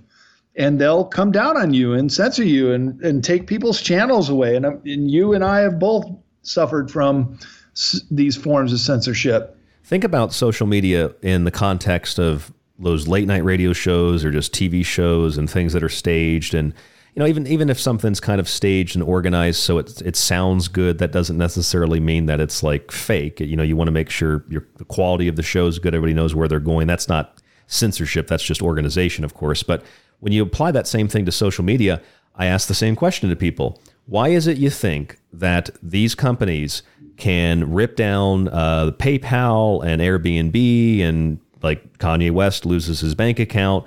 They can just dump people in an instant. How come they can't get rid of the some of these so-called conspiracy theories on social media? They allow them, in fact, to proliferate. And when I say conspiracy theories, I mean things that are more so along the lines of real theories. They're not, it might be based on something real, but like something that's more of a theory that isn't really provable. It's just an idea. There's a lot of that on social media. And those people believe that they have this alternative truth or whatever the case is. And a lot of that, I think, Brad, is really just an alternative narrative that is being allowed by the social media companies because it's another form of disinformation or another form of misdirection or distraction. That's my view on it. Oh, I think you're spot on, Ryan. And a good example is the flat earth theory. How come there's no fact checkers that ever jump in on that? Or why don't you lose a channel if you're a flat earther? It just never happens. And to anyone who has traveled to Antarctica, such as I have, or been around the world, and knowing that you go in one direction, you end up in the same place, that we do live in a spherical planet. It's quite provable. But if you were to promote this in such a way that you're getting it out there to thousands of followers, that doesn't get taken down.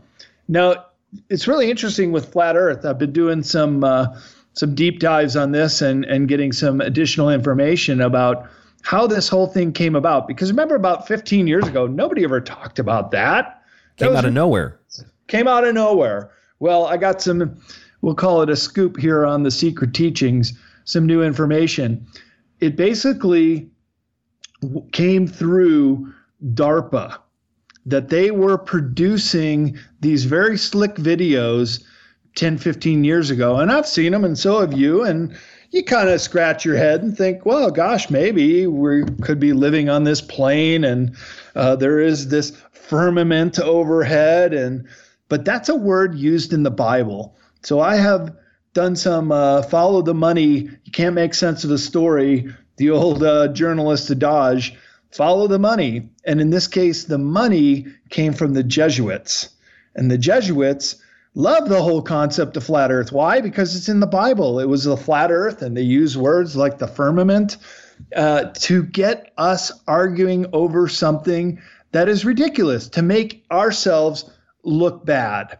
And so when we do that, when we just argue with ourselves, they win, because we're not digging into their skeletons in the closet, so to speak, and getting into the real depth of how much the Jesuits have influenced not only Western civilization, but the founding of this country as well.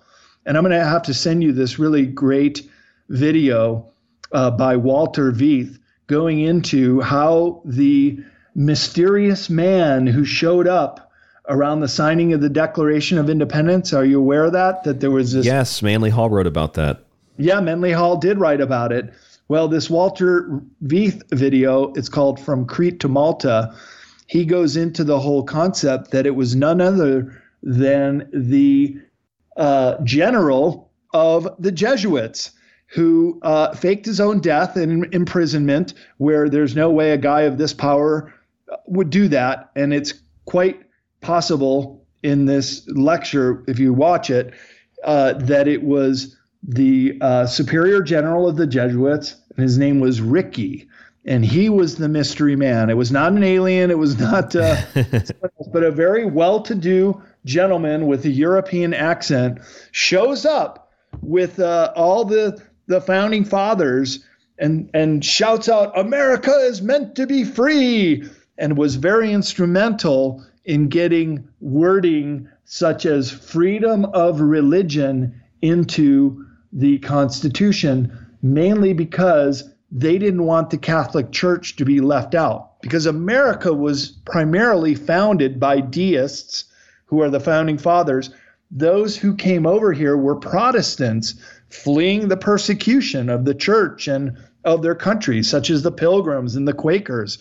They were these religious orders that had broken away and were Protestant in nature. So America was this great Protestant dream, and there was no way that the Catholics were going to get left out of that.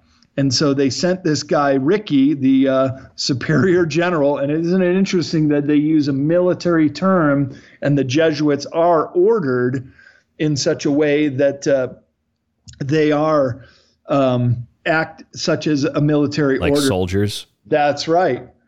Do you know about Edward Smith and the Titanic and the Jesuits? No, not sure. Oh, this would be something really interesting for you to look at. I'm pretty sure there might have been a book written on it, but I remember reading this a long time ago, and I've confirmed all this well, when I read it originally, like 2012 or 13, you can individually confirm some of these pieces. But I'm pretty sure Edward Smith, I could be wrong, I'm pretty sure Edward Smith, the captain of the Titanic, was a Jesuit, or at least he had Jesuit influence.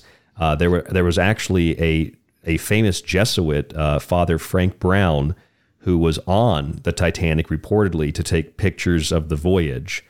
And outside of that Jesuit connection, or maybe part of that Jesuit connection, would be the company White Star Line. I believe that was the name of it. This is all off memory, Brad, so excuse me if I get any of this wrong.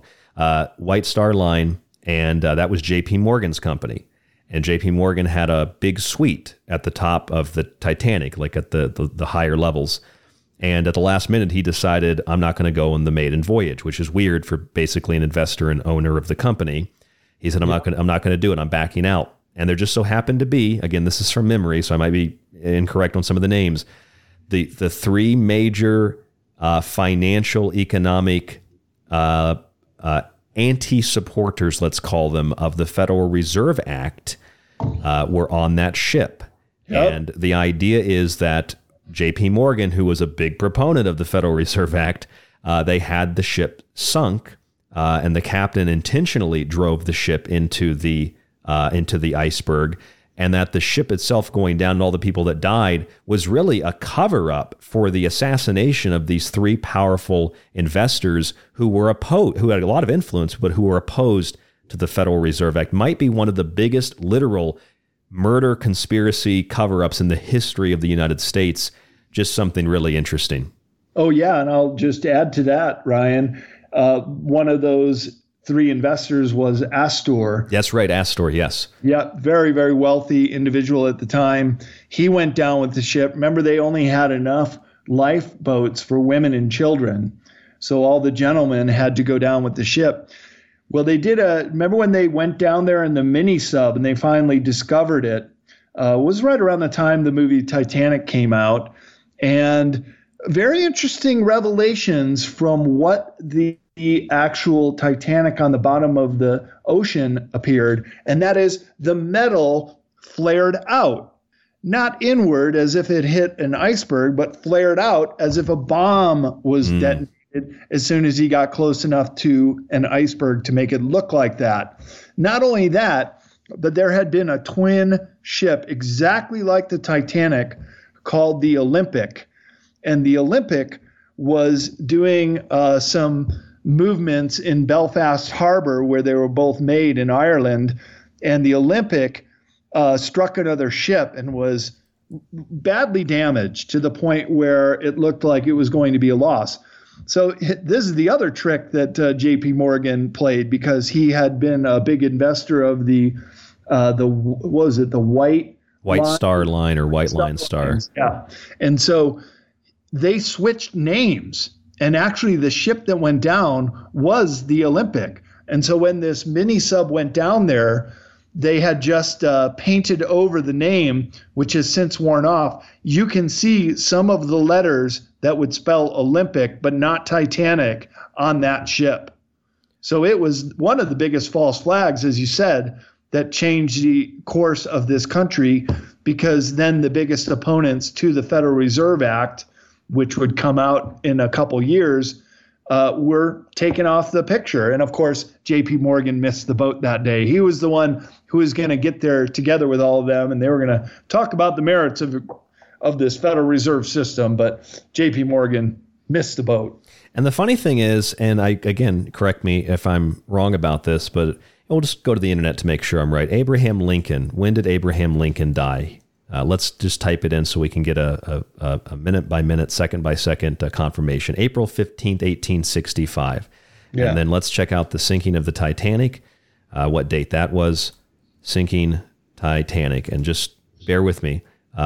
Sinking of the Titanic, and the date of that was, let me go back, April 15th, 1912. So it was the anniversary of Abraham Lincoln's assassination, which, interestingly enough, Abraham Lincoln was also an opponent of the international or the domestic banking cartels, just like John F. Kennedy was. Yep. I find that really interesting, because April 15th And the mid part of April, the Ides of April, is actually a very, very significant, there's a lot of significant parts of the year, but a very significant part of the year on the witch's calendar. It's a time in which we sacrifice the old and we bring in the new. So it's a very ritualistic, ceremonial time of the year, kind of like a spring cleaning type thing. For some, they do a lot more horrific things than spring cleaning, but that baffles me. I find that to be not coincidental, especially considering all the powerful people that were on the Titanic and presumably were shot. They were strangled. They were just locked below deck or whatever. But I imagine that they were killed. They made sure they were executed, and then the ship went down, whether it hit an iceberg or a bomb went off. Well, when that ship goes down, if you're not on a life raft, your life expectancy in that frigid water is less than 5 minutes. You'll die of hypothermia right away. So I don't even think they needed to really shoot anybody. If they go down with the ship, they're done. Well, true. But I would imagine these psychopaths would want to make sure they want to see it with their own eyes, that person dead. Yeah. John, you said Astor, right? John Astor, yeah. John Astor. I got the other two names, Asa Strauss, and Benjamin Guggenheim. Those are the three names on the ship, and it was White Star Line that J.P. Morgan owned. Yeah. Didn't think we'd get into this tonight, but that's a fun topic, huh? We're talking big picture here, Ryan. We're looking at all these things from every angle and learning that everything is a rich man's trick. And that's a great documentary about how it's all a money operation, and those with the wealth, they create the rule. That's the real golden rule. The rule is he who has the gold creates the rules. And these folks have just gamed the system to the point where they really own everything. You look at follow the money once again, it all leads to these big investment firms, BlackRock and Vanguard. And then who owns BlackRock and Vanguard? Vanguard owns BlackRock, BlackRock owns Vanguard, and you never really know. And they protect their investors' privacy. So you can have this puppet master behind the scenes pulling the strings, making it look like that we have the will of the people and the markets are free. It's anything but. It's all manipulated, and it's all scripted too. I think that, there's certainly a lot of ways to look at this. So like if you look at the idea of a lot of really powerful, wealthy people that have all this control and influence, it's a very real thing. You're going to find that in any society, especially in a very oppressive society like communist China. Communism doesn't get rid of evil capitalists. It just creates less capitalists and a lot of really powerful rich people that get to tell you how to live your lives. It's worse than the exploitation of capitalism. But when you look at that idea, like I want people to have wealth, Brad. I want people to have, jobs. I want people to have whatever things they want in their lives. Personally, I'm kind of a minimalist, but I want people to have that abundance and have that choice. These people don't want you to have abundance. They don't want you to have choice. They want the abundance. They want the choice, and they want to make decisions for how you live your life. So it's not bad necessarily, depending on your philosophy, of having money or having things. It's really how you use it, which is kind of the Shinto practice in Japan. In Shinto, it's okay to have material things so long as what you're acquiring allows you to better worship the ancestral spirits, the kami, or the spirits of the land, etc. But when you use it for nefarious purposes, that's when these kinds of things can become very, very negative, dark, evil. Choose to call it whatever you will. Yeah, and this is what the World Economic for us, not forum, it's for them, for us, they want to own everything. Because when they say you'll own nothing and be happy, well, you got to scratch your head and say, well, then who's going to own everything? Oh, you guys. Oh, okay. And you want us to own nothing and somehow be happy. And we'll be happy. Yeah, they even dictate our happiness. You will be happy. Yeah, so we're dealing with the worst form of fascism that is creeping into our everyday lives, and we're dealing with psychopaths who are these owners of this invisible empire that can pull the strings and the machinations of government and make the puppets do their bidding. It's just the worst form of 1984, as we said in the first hour, that Orwell could ever imagine. Well, it's like Ronald Reagan said, when fascism comes to America, it will come in the guise of liberalism. And George Carlin said something similar to that. I think George Carlin's quote is even more profound, especially because of all the pop culture stuff and the memes. George Carlin said, when fascism comes to America, it will not be in brown and black shirts. It will not be with jackboots. It will be Nike sneakers and smiley face shirts. Smiley, smiley, smiley fascism. That's how fascism comes to America. And I can't help but think, with all the rainbows and glitter and all the emojis, kind of sounds what George Carlin was talking about. He was a prophet too, and isn't it interesting that he died from fast-moving cancer and left us quite prematurely too, just like Bill Hicks. That's right. That cut a little too close to the bone. Yes, sir. That's right. Here's another example. I don't think Henry Ford was a good guy, but Henry Ford was a capitalist who wanted to make a lot of money, and he also wanted his workers to be paid well enough so they could purchase his products. So that's where the Model T car came from in the early 1900s, 1908. And he's not a good guy necessarily, but there's a difference between Henry Ford saying, I want you to make a lot of money so I can make even more money, and the people that say, I don't want you to own anything, I'm just going to have all the money and screw you. There's a little bit of a difference there between those two forms of wealthy elitism. Well, and then you have John D. Rockefeller, the first billionaire in this country, to say, I don't want a nation of thinkers. I want a nation of workers. And then he is one of the leading financiers of all the medical colleges and of universities. Now, doesn't that contradict him wanting a nation of workers and not having a country of thinkers? So, yeah, you see how they invert everything and turn it around to their advantage. I think you, correct me if I'm wrong, but I think you talked about the Flexner Report in one of your books. Do you recall that? Vaguely, but I'm not sure I had that in my book. What is that? I mean, I ask you that because, I have my books and sometimes I see things in my books I forgot I put in there, honestly. But the Flexner Report was a report that was conducted with money, with financing from the Rockefellers, and it sent out basically kind of like reporters, if you will, to the different medical schools and universities, and it introduced them to this idea of Rockefeller medicine, and hey, if you support this, we will give you a lot of money. But the thing is, if you take this money, you have to implement a licensing system. And the only way people can get the license is if they follow our doctrine and do what we tell them, to do, believe what we tell them to believe. So that'll be petroleum-based medicines and drugs and chemotherapy and chemicals. And that's basically what the Flexner Report is. Right. And yeah, I'm well aware of how they influenced the medical industry, the allopathic medicine, which is based on pharmaceutical products. And what did John D. Rockefeller make his money in? Oh, oil and petroleum.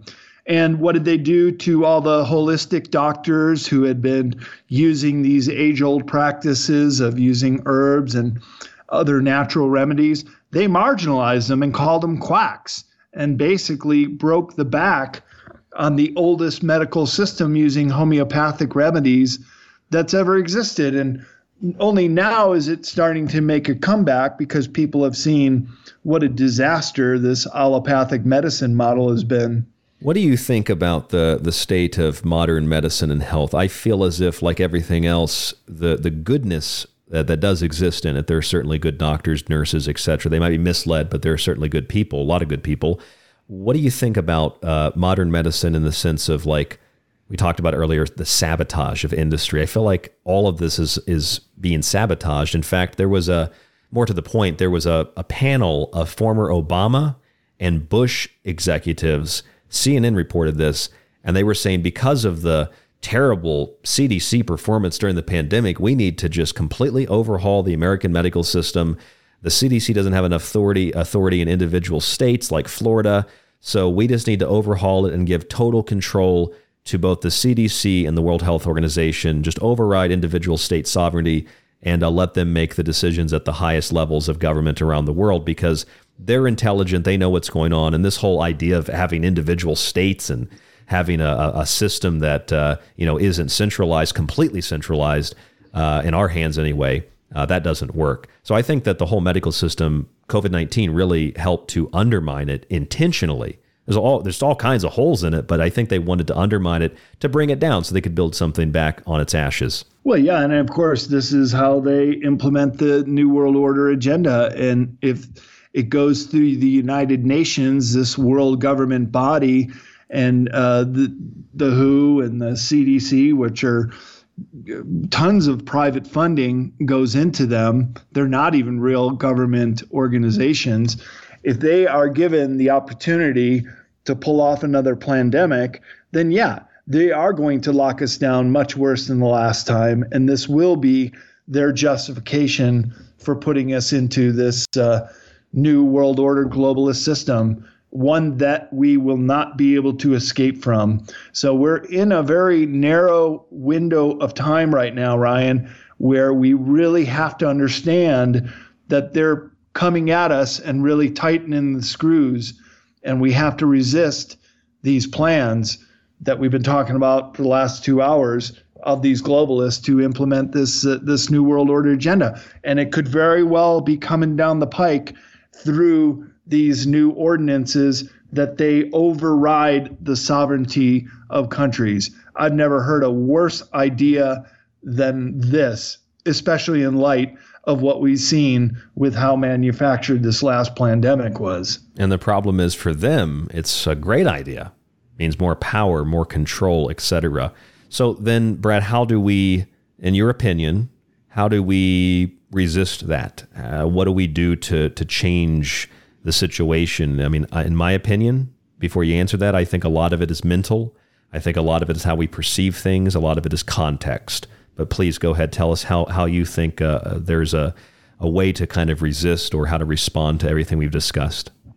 Well, you're exactly right, because the revolution is consciousness, and the revolution is the people waking up and rejecting this system, not using the CBDC, not going along with whatever next pandemic they're going to pull out, not wearing the masks again, not complying. This is how thinkers like Martin Luther King shaped the civil rights movement. This is how Gandhi freed his country from the bonds of the British. And it's nonviolent resistance. And that is the only way we can do it, because we can't go up against them with arms. They're much better militia than we have. And besides, that's not the nonviolent way. So the revolution is consciousness, and that's us waking up and us doing our best through our books, through this show, to help others understand this dilemma that we find ourselves facing. I think that's the only way out, Ryan. Well, Brad, your books probably can help people with that. I'm not saying they're self-help books, but there's so much information, so many things in your books that really could give people a little bit of context to certain things, maybe certain conspiracies or certain historical details. They're like history books mixed with a lot of other different types of genres. I love the Esoteric Book Series. Tell us a little bit about these books quickly and where listeners can get them. Well, it's Modern Esoteric, Future Esoteric, and Beyond Esoteric, all available on cccpublishing.com. Each one of those books is a standalone book. I don't repeat my information, but there's just so much that has been withheld from humanity, and that's the essence of what the word esoteric means, is just knowledge to a select few. And I feel like we all have the right to know this. But it's like bringing a horse to water. You cannot force it to drink, but you can bring it there. You can make this information available, as you do with your very good books and this show, The Secret Teachings. We're just putting our best foot forward, Ryan, and we're trying to get the information out there. But the people who come to your show and read our books, they have to want to do that. They have to want to better themselves, to make the commitment to buy a book and to read it. It is only going to be to your benefit. And I'd say right now, we're in self-defense mode because they're coming at us full board. So you got to know what you're up against if you're going to even have a chance to counter it or defend yourself. So this information is vitally important at the most crucial time in human history for people to start realizing that those in power and those that are implementing these agendas do not have your best interests at heart. They're working against the people, and we have to band together and just show a backlash. So, yeah, I welcome people to come to the conferences I speak at. I'm almost always at my book table if I'm not hearing another talk. And I just want people to really understand this predicament that we're in, and hopefully collectively together we'll find a way out. Yes, Brad, and that's really my intention here on the show too. I think this is why we've connected so much over the years, is because when I do this radio show, I don't have sponsors. I don't have people tell me what I can or can't do. I've actually experienced that on some radio stations, but I'm independent. Now I'm with Aftermath Media, but I can do anything and everything that I'd like to do on The Secret Teachings. I let my intuition guide me to the next subject, the next guest, etc. I try not to plan things too consciously. I let the intuition guide me, as I said, or spirit or soul, whatever you call it. And I just want this to be a platform for people to hear new things. And I don't necessarily expect you to believe them, because there are certain things I talk about. I don't know if I believe them or if that's even the right word to use in any context. I just want to have a discussion. I want to sometimes have a debate. And when we can do that, that allows us to see other perspectives, other people's point of view. And we need a little bit of everything to obtain the necessary context so that we can understand any given situation that we're in.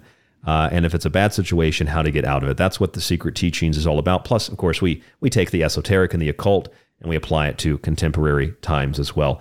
The Esoteric Book Series by Brad Olsen, Future, Modern, and Beyond Esoteric. Brad, thank you so much for coming on the show. I really, really appreciate it. Oh, it's always my pleasure, Ryan. We always have such great conversations, and I can't believe 2 hours went by as quick as they did. Yeah, they go by so fast. We even skipped 2 of the breaks too, and it still went by fast. So anyway, I'll see you this weekend. If anybody's going to be in Sedona, you can come by the event center. Where is that event center? Where's your table going to be? It's out in West Sedona, just pretty close to the edge of town, around the high school, in the Sedona Performing Arts Center. And my table is one of the very first when you enter into the theater, and you'll see my books out on display. And I'm giving my talk on Sunday at noon. So Sunday at noon on Sunday to hear my talk. Well, if you like Brad Olsen and you like me, then I'll be at that talk, so you can come say hi to both of us. Otherwise, Brad will just be around the conference like I will. I don't have a table, of course, but I'll be around the conference. So that'll be fun. And of course, you'll be back on the show before then, I assume, but we'll both be at Contact in the Desert as well, in Palm Springs in a few months too. That'll be fun. Yep. That sounds good. All right. Well, Brad, again, thank you so much. The Esoteric Book Series, everybody knows where they can get it. You have any final commentary, anything that you might have missed you want to clean up real quick? I like to give guests an opportunity to do that, or anything else you'd like to say to the audience. No big deal if not. Oh, just that if people want to check out where I'm going to appear at different conferences throughout the year, including Contact in the Desert, go to cccpublishing.com for my books, or to go to bradolsen.com for the conferences I'm at. And sometimes I have promo codes on the website that people can get a discounted ticket. For example, at the Sedona Ascension Retreat, you can use the promo code BRAD10 to get 10% off. And there are still some tickets available. If I do Brad 100, is it free? Right. 100% off. It's 100% off. All right. Well, again, thank you, Brad. Really appreciate it. I'll see you this weekend, and stay safe and stay sane. Hey, thanks so much, Ryan. We'll see you this weekend. All right. Sounds good. All right. There he goes. Brad Olsen. The Esoteric Book Series, a fantastic series. If you already have my books, you're looking for something new, grab a copy of one of his books, Brad Olsen, Future, Modern, and Beyond Esoteric. Or if you have his books and you're just tuning in, you haven't heard of my show and my books before, check out my books, Occult Arcana, The Technological Elixir, and Liberty Shrugged, which is my newest book. The other books are recently revised, recently re-edited. I'd say I'm not a professional publisher, but they're a lot more professionally published than they were even a couple of years ago. I've revised them and kind of edited them and made them a little bit better. And there's a lot of really great information in those books as well. You can get them at thesecretteachings.info. That's www.thesecretteachings.info. How dare you! I don't know how she got in there. She keeps popping up. I also have some... Come on, man! Come on, man. Come on. Go to thesecretteachings.info, grab a copy of one of the books, subscribe at aftermath.media, and if you're in Sedona, come say hi to Brad Olsen and myself and some of the other people there, or Contact in the Desert, or anywhere else you find, people like Brad at an event. www.thesecretteachings.info. Listen to the show for free. Stay safe, stay informed, stay healthy. And as always, we will talk to you on the next broadcast. Next Monday, Leo Zagami. Tuesday, Laura Lavender. And Wednesday and Thursday, we'll have Andrew Cox from Nexus Occult Books. Tomorrow night, because of the conference and all that, I will be off air, but we will have a replay in place of the show, something you might not have heard before. So stay tuned to groundzero.radio.